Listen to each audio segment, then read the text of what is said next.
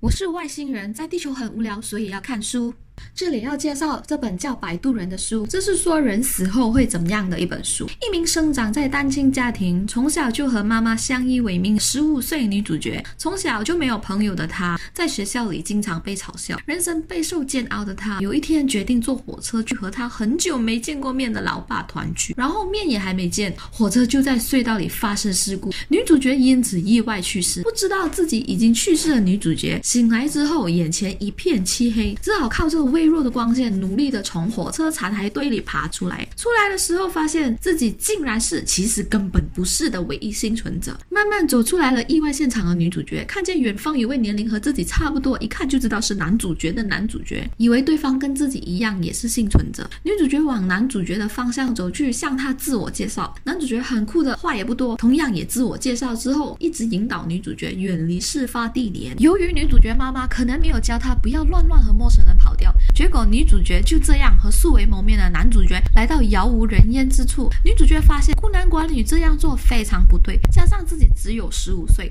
而你只有16岁，于是便质问男主角到底是何方神圣，为什么把他引来这？男主角只好告诉他，你已经死了，我是你的摆渡人，是引导灵魂穿过荒原，保护他们不给恶魔吃掉，然后将他们送到他们应该去的地方。不要问我是天堂还是地狱，因为我不知道，反正这个地方我很熟，跟着我就对了。女主角听完之后坦然接受自己已经死亡的事实，继续和男主角一起穿过荒原，一路上遇到恶魔追击，惊险度比起到西天取经的那几位还要来得高。两人奋力躲过恶魔，中间累了还躲进安全屋休息聊天到天亮。这对已经渐渐爱上对方的男女主角一路过关斩恶魔，终于来到了天堂。由于摆渡人不能到天堂，加上还有很多灵魂等他送，让他忙得睡觉也没时间，于是男主角只好送魂送到底，告诉自己刚爱上却又不能留在身边的女主角说，只要你跨过这个分界线，就是你要到的地方了，来，我和你一起跨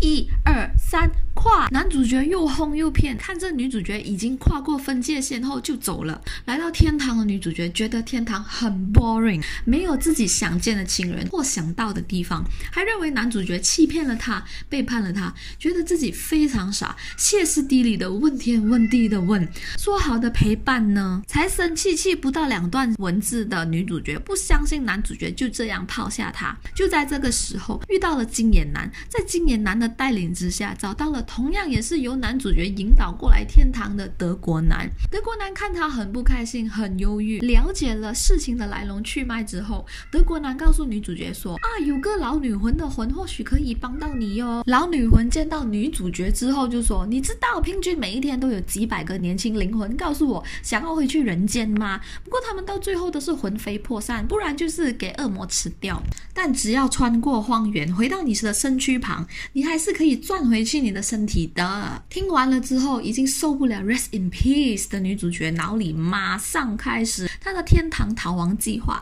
与其待在这里等待爸爸妈妈穿过荒原和她团聚，不如马上上路，路上还能顺便找刚爱上的男主角。于是女主角不怕自己魂飞魄散灰飞烟灭恶鬼缠身，她就单枪匹马往那寒风刺骨的荒原去了。女主角历经困难过关斩妖，为了找男主角一找就找了3个 chapter， 终于她找到了正好带着灵魂到天堂的男主角。就这样路上重逢的男女主角在重返人间的路途上同样一路有恶魔追击，两人同样奋力对抗恶魔的期间，还顺便拯救了一些差点被恶魔吃掉的灵魂。这对共患难的男女主角一路过关斩妖再斩妖，终于回到了人间。这一 part 的故事就在一堆有救护人员的氛围之下结束了。看完这本书之后，原来死后灵魂出窍是真的，有物体来接你也是真的，而这物体可以化为各种模样，带你投胎带你飞。它可以是 Batman、Iron Man、Wonder Woman 或者是 Aquaman， 这已经不再是传统的牛头马面黑白无常。如果你对自己死后的安排感到不满，只要有本事你也可以好像女主角一样排除万难跑回人间。不要以为摆渡人很厉害，如果遇上经验不足或没有 waste 的摆渡人，可能会走错路，害害你被恶魔吃掉。所以练好你的方向感和警觉性，以防万一自己死后遇到新手摆渡人带不到你去天堂之余，还让你被恶魔吃掉就不好了。好多人好奇男主角到了人间要如何生存，因为他在人间不曾存在过。对于这一点我也不能多说，毕竟我还没看第二部作品。没错，这个到了天堂又能回到人间的故事有第二部，如果你看过的话，欢迎留言分享。拜。